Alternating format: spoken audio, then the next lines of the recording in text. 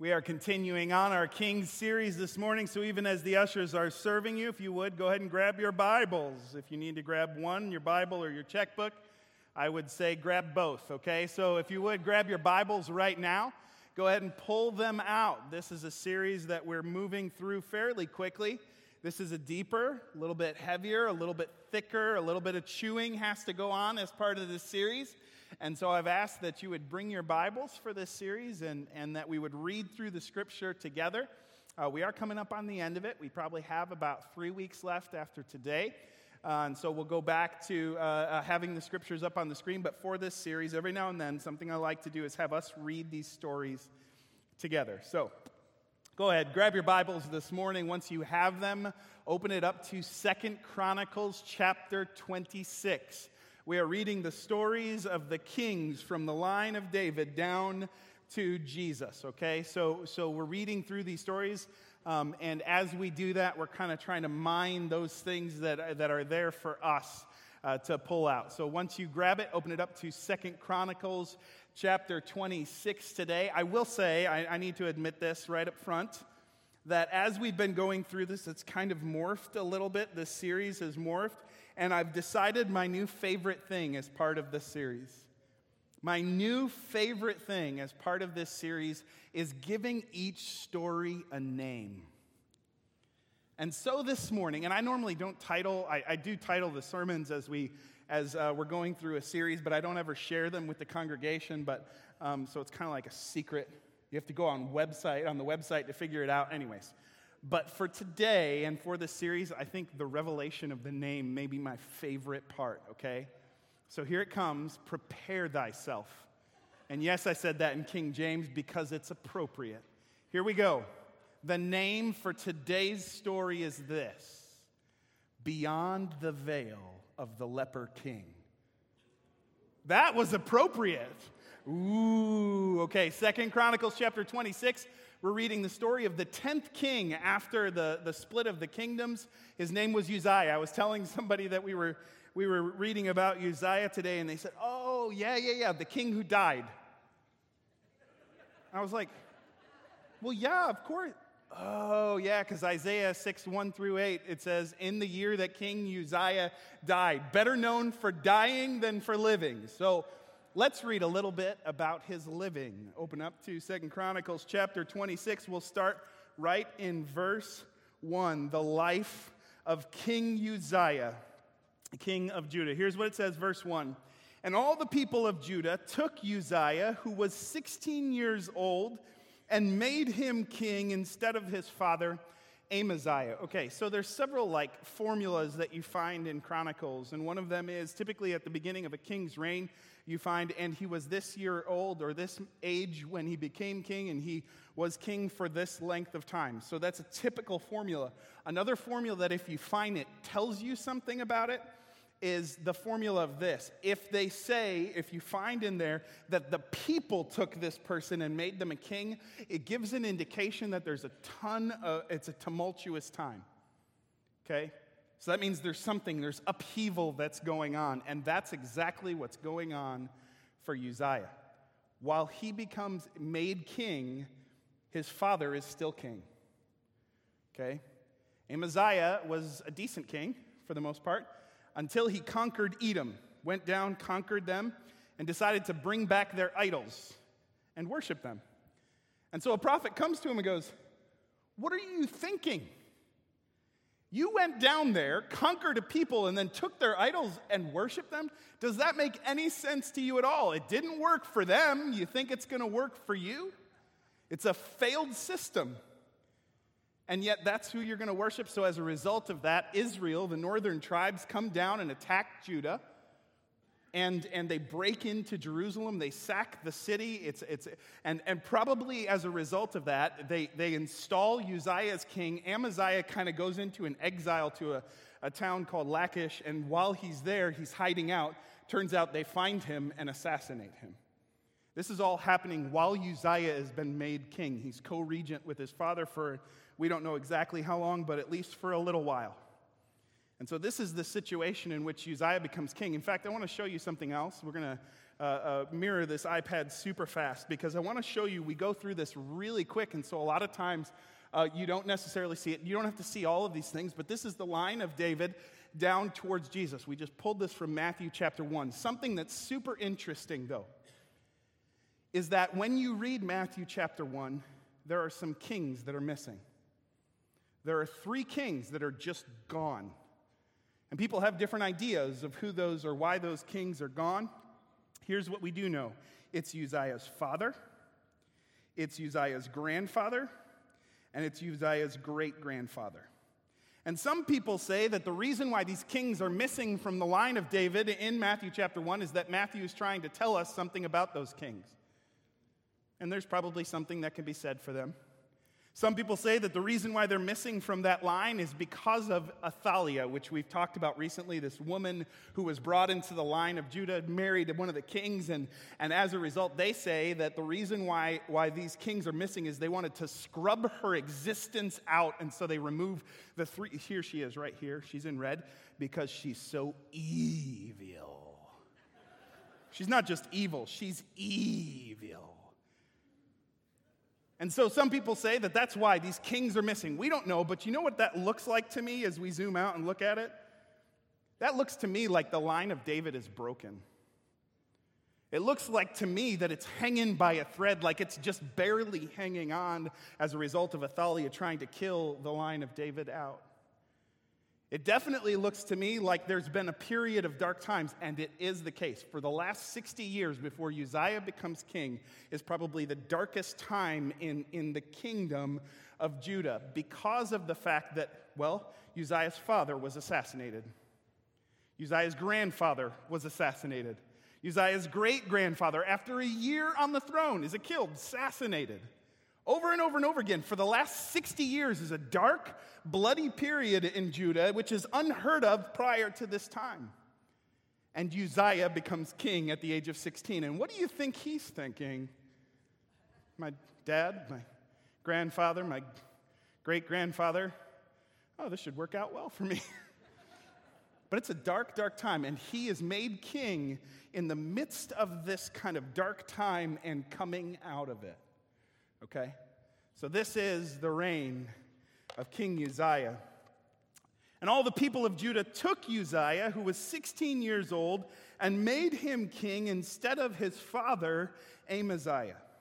Verse 2, he built Eloth and restored it to Judah after the king slept with his father. So this means that his dad finally died, and at this point he takes Eloth, rebuilds it, and restores it to Judah. Remember that name, Eloth, okay? We're going to come back to it.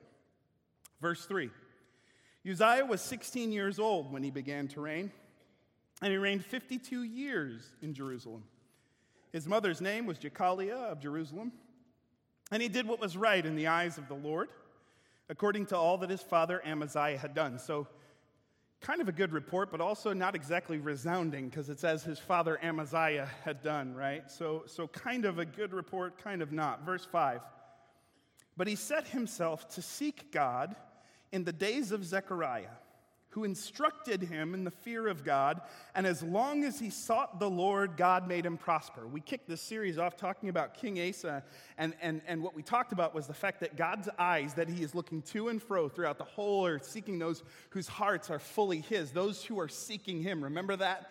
And so it says here that when he does that, he comes to their strong support. So what we're finding here is that's what happens with Uzziah. He set himself to seek God, and so God made him prosper. And he does that all of the days of Zechariah. We don't know who this Zechariah is. We know it's not the guy who wrote the book, Zechariah. There's like 30 Zechariahs in the Bible. So this is just a common name. We don't know who this Zechariah. This is the only place he's mentioned. But he instructed him in the fear of God. So the awe, the reverence, the respect of the Lord.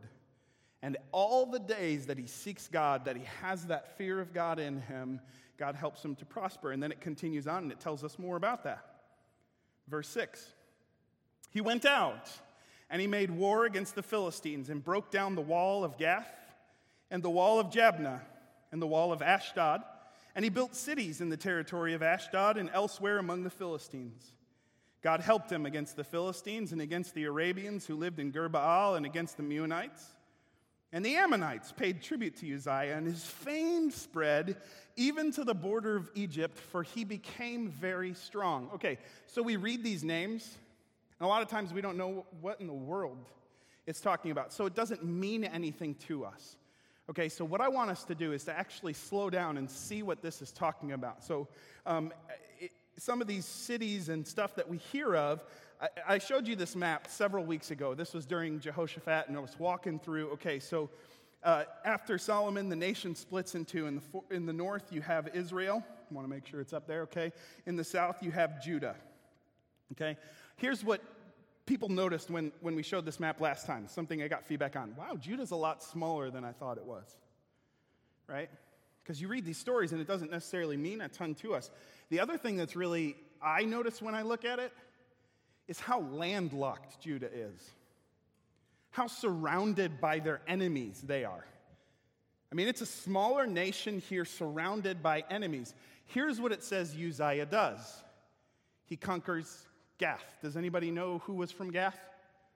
Goliath. That's the Philistines. And so it says that he conquers Gath. So that's this area over here. And they build cities in Philistia, and he takes control of this area. It's kind of a big deal. And then it says that the Ammonites actually pay tribute to him. Ammon's over here. So if Ammon's over here, then that means all of this area here he somehow has control over. Okay, we don't know how that happens, but somehow it happens. It doesn't give us all the details. But then it says that he also, God gives him victory over the Meunites and over the Arabians. Well, here's where that is. If we zoom way out, you look, that's to the south. So he has victories to his west, he has victories to his east, and he has victories to the south. So all of this area now is Judah. And it says that he rebuilt Eloth. The reason why I wanted us to pause and look at this is that Eloth, we know exactly where this is. Eloth is right here. Why do you think that's important? Well, this is a vital city. It gives them access to the Red Sea. Okay? It says in 1 Kings chapter 9, verses 26 through 28, that from Eloth, Solomon, which it hasn't been in the control of Judah for centuries, it says that Solomon actually from Eloth sent out ships, and they went to a place called Ophir. We don't know exactly where this place is, but it says that these ships came back with 16 tons of gold. So, vital location, Eloth. And in fact, even if you were to go to Israel today, they still control a very similar look like this. Why? Because they want to control what is now Elath, and so they want to be able to have access to that. And to this day, of course, we have the Suez Canal, because then you get from the Indian Ocean, the east side of Africa, up into the Mediterranean Sea. So here's what I'm trying to show you. Prior to Uzziah, they're landlocked, surrounded by their enemies. Now, they have access to the south. They have access to the east, the Transjordanian highway. And they have access to the Mediterranean Sea, which is where you find Tarshish, which is where you find another major trading hub. Okay, we have not seen this kind of expansion since King David. Uzziah, the king that we know better for dying than living, presided over the greatest military expansion in hundreds of years for Judah. He expanded to the east, he expanded to the west, and he expands to the south. Okay? Let's keep reading. God helped him against the Philistines and against the Arabians who lived in Gur-Baal and against the Meunites. And the Ammonites paid tribute to Uzziah, and his fame spread even to the border of Egypt, which is, okay, this is a big deal too, because when was the last time we hear a phrase like that was 1 Chronicles chapter 14, verse 7, which was talking about King David. So all the way down to the line with Egypt, you see this expansion. He presides over the greatest military expansion since David. It continues on. It says, verse 9, moreover, Uzziah built towers in Jerusalem, at the corner gate, and at the valley gate, and at the angle, and he fortified them. Okay, so here's the thing about Jerusalem. At the time, again, Amaziah, his father, Jerusalem was sacked during his lifetime. The corner gate was destroyed at that point. So he rebuilds what had failed during Amaziah's reign. But then he's building also, that's the northwest of Jerusalem. He also builds in the southeast of Jerusalem, and we don't know exactly why this is.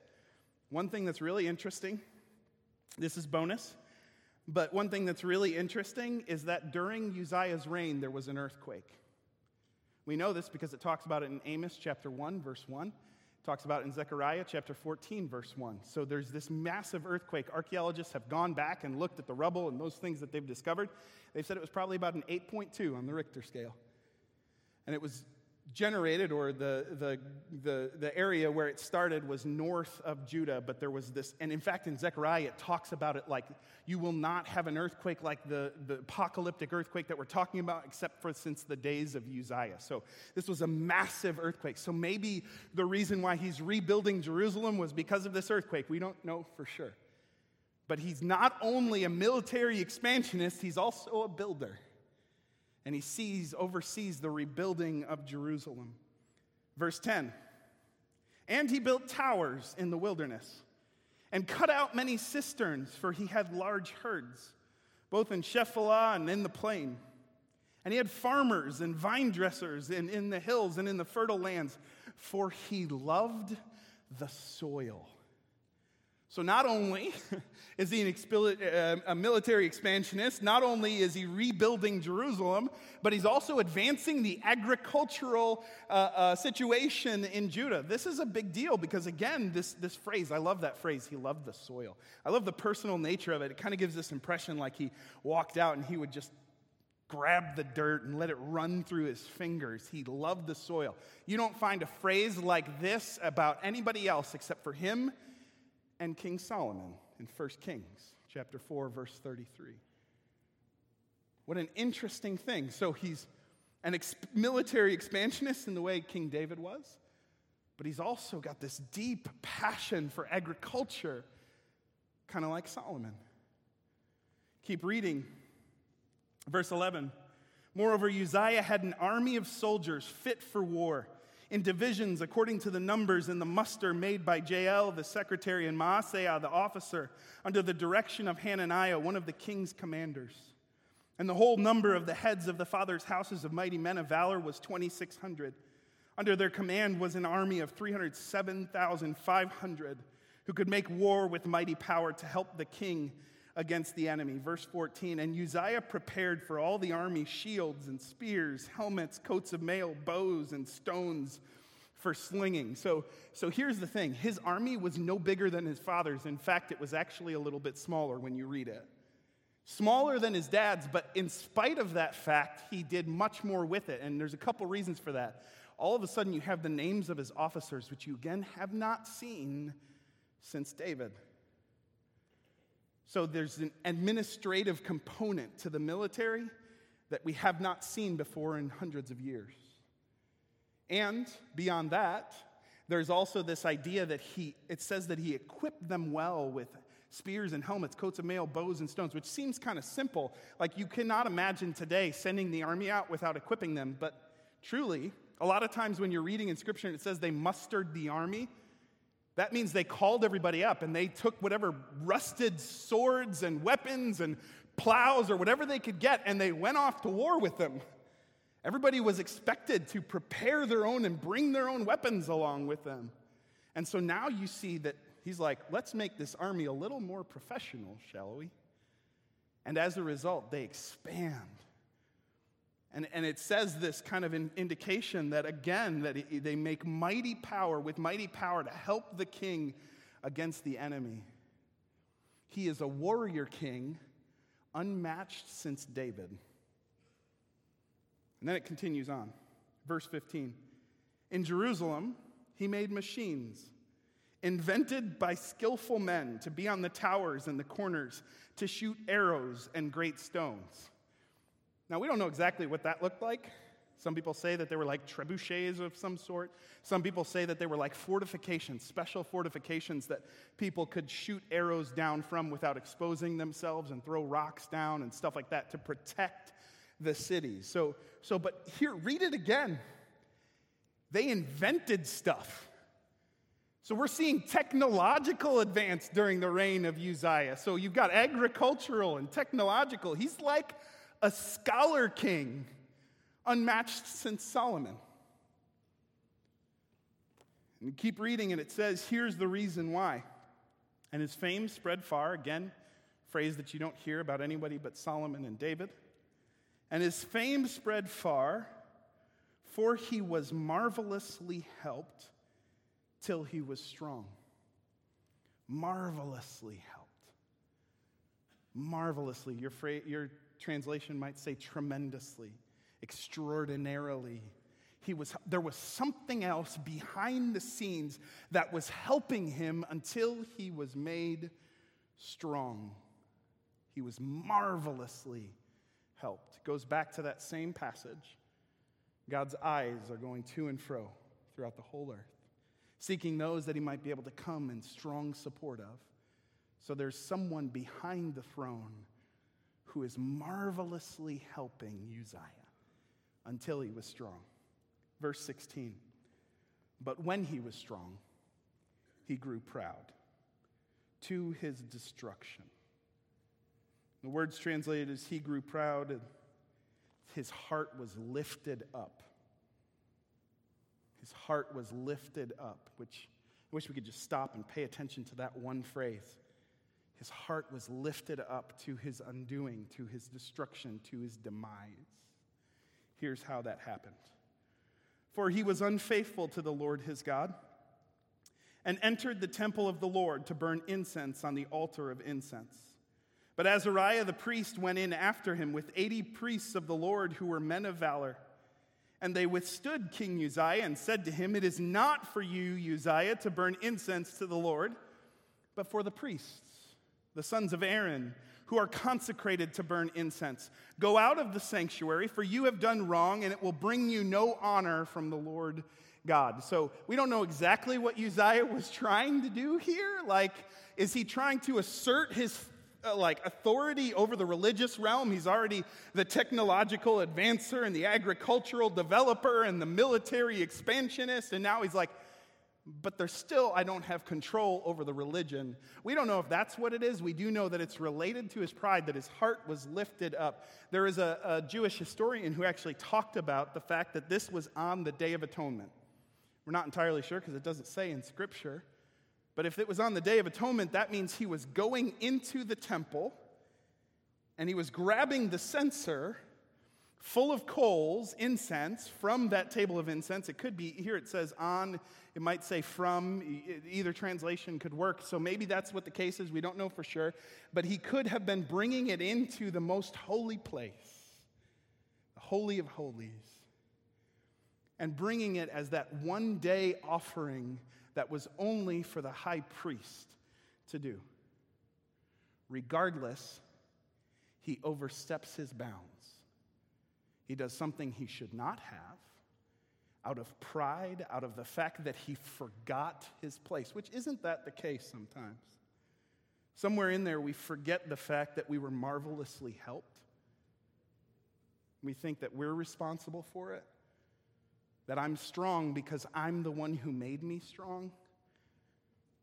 That's what happens to Uzziah. Somewhere in there, he forgets the fear, the awe, the respect, the reverence for God. And he says, well, I can do it. And goes to the place that he was not supposed to go. Here's what happens. Verse 19. Then Uzziah was angry. Now he had the censer in his hand to burn incense, and when he became angry with the priests, leprosy broke out on his forehead in the presence of the priests in the house of the Lord by the altar of incense. And Azariah and the chief priests and all the priests looked at him, and behold, he was leprous in his forehead. And they rushed him out quickly, and he himself hurried to go out because the Lord had struck him. Yeah, I think so. Now again, we don't know what this looked like exactly, that same historian who said that this was happening on the Day of Atonement said that what actually happened was that earthquake we just talked about, which we know happened at this moment. And that what happened was part of the wall of the temple fell in and sunlight beamed in and hit him on the forehead. And at that moment, he was struck leprous. The Day of Atonement, an earthquake, and he is struck with leprosy. And he sees it, and they see it, and they rush him on out of there. Keep reading, and it says, "And King Uzziah was a leper to the day of his death. And being a leper, lived in a separate house, for he was excluded from the house of the Lord. And Jotham, his son, was over the king's household, governing the people of the land." So now King Uzziah from then on was quarantined. He was unclean. He couldn't go into the temple. His son had to take over the daily rulership of Judah because he couldn't even go to lead. He needed to be in a separate house all by himself for the rest of his days. And so he starts as a co-regent with a failed father, and now his son is co-regent with a failed father. And Uzziah, this great military expansionist, spends the rest of his days cut off from everybody else. Verse 22. "Now the rest of the acts of Uzziah from first to last, Isaiah the prophet, the son of Amos, wrote. And Uzziah slept with his fathers, and they buried him with his fathers in the burial field that belonged to the kings, for they said, 'He is a leper.' And Jotham his son reigned in his place." So they don't bury him in the tombs, they bury him in the field beside the tombs. So everybody who walks by says, "There's the tombs of the kings, and there's the burial spot of Uzziah the leper." Quarantined not only in life, but now in death, for he was a leper. And this great king, who presided over the greatest military expansion since David, and technological and agricultural advance since Solomon, the great warrior king, scholar king, becomes known as the leper king, better known for dying than for living. And I read this story and I recognize that the fault was with Uzziah, and probably the reason why he was struck with leprosy was, he certainly overstepped his bounds. He lost sight of the awe and the reverence and the respect for the living God. He did something that was only for the consecrated priests to do. And really what it comes down to is he tried to go to an area in the temple that he did not belong. And I've heard people preach on this before. And the way they've preached on it, or I've heard it preached before, is they'll say, this is why we need to worship God the way He wants to be worshiped, which is so very true. But a lot of times when I hear a pastor say that, what they're really saying is, we need to worship God the way I want Him to be worshiped. Which, I don't know that I would go there. What I hear when I read this is something, I don't know, more. Because on Friday, I had a rough day. I was in a bad mood. I was short with my wife, short with my kids, and no one was to blame for it but me and me alone. And yet this morning I came in the presence of God. And I'm not leprous. And if God wanted to hit me with leprosy on my forehead, He has a nice big target. It's called male pattern baldness. If He wanted me leprous, I would be leprous. And I can think of at least 3 occasions this week where I caught myself in the middle of an action or a thought or a phrase where I said, oh no, that was pride.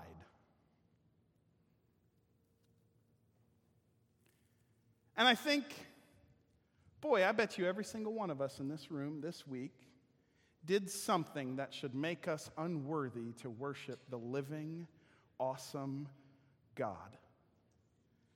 And yet, not one of us this morning was struck with leprosy in his presence. And you want to know why? Because of a different Day of Atonement and because of a different earthquake. Matthew chapter 27. Now from the 6th hour there was darkness over all the land until the 9th hour. And about the 9th hour Jesus cried out with a loud voice, saying, Eli, Eli, lema sabachthani, that is, my God, why have you forsaken me? And some of the bystanders hearing it said, this man is calling Elijah. And one of them at once ran and took a sponge, filled it with sour wine, and put it on a reed and gave it to him to drink. But the others said, wait, let us see whether Elijah will come to save him. And Jesus cried out again with a loud voice and yielded up his spirit. And behold, the curtain of the temple was torn in two from top to bottom, and the earth shook, and the rocks were split.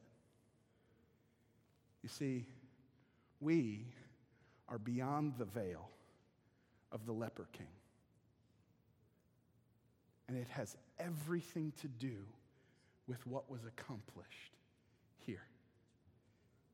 And every single one of us should come into the presence of God. And let me just be very clear. We are coming into the presence. He has not changed. He is as holy and as righteous as he always was. And yet now we come. And I'm not saying we come timidly. It's just the opposite. We come boldly. But boy, I think sometimes because of the routine of it, that it becomes mundane, that it becomes run of the mill. Every single time that we come to worship God, we need to have awe and respect, not just at this God who is perfect, but the path that he made for us to be able to come. And every single time we come with great gratitude in our hearts, and as we begin to sing to this awesome God, we have no fear that we will be struck with leprosy. Why? Because even though we deserve it, it was put on Jesus Christ. He was the one who was separated so that we never would be.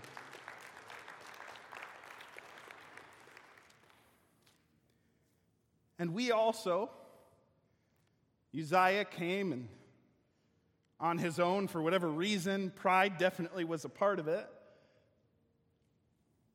decided to behold the glory of God, and as a result was struck with leprosy. And yet, we all, with unveiled faces, beholding the glory of God, are transformed into his image, from one degree of glory to another. See, it is no small thing to worship our God. And it is no small thing to have a path prepared for us to come into that presence, so that we don't come timidly, we come boldly. It is no small thing to be beyond the veil of the leper king. And yet often when I come, I feel like I have that leprosy on my forehead. I don't know if you've ever felt that way, but often when I come, I feel like, boy, I don't deserve to be here. Boy, I really shouldn't be worshiping the Lord right now. And so instead of worshiping the way I normally would, I back off just a little bit. Because I think everybody around me can see what is branded on my forehead. The failure and the sin and the weakness and the reasons why I should not come. And you know what I say to God every time I come like that? The sacrifice of Jesus Christ was not enough for me. I also need to earn it. I need to be good enough in order to come into your presence. And if the greatest king since David and Solomon could not be good enough to come into the presence of God, do you think you or I could? It is just by his grace. It is just by his mercy. It is just by the sacrifice of Jesus Christ we come. And so when we come just with grateful hearts to this God. And I think every now and then we need a reminder of that. I think every now and then we need to be reminded that you cannot be good enough. But that's okay, because Jesus took the leprosy for you. And now, you automatically, having accepted Jesus Christ, are beyond the veil of the leper king. That curtain was rent in two from top to bottom because of what Jesus Christ accomplished. Let us be reminded of that. Hallelujah. Father,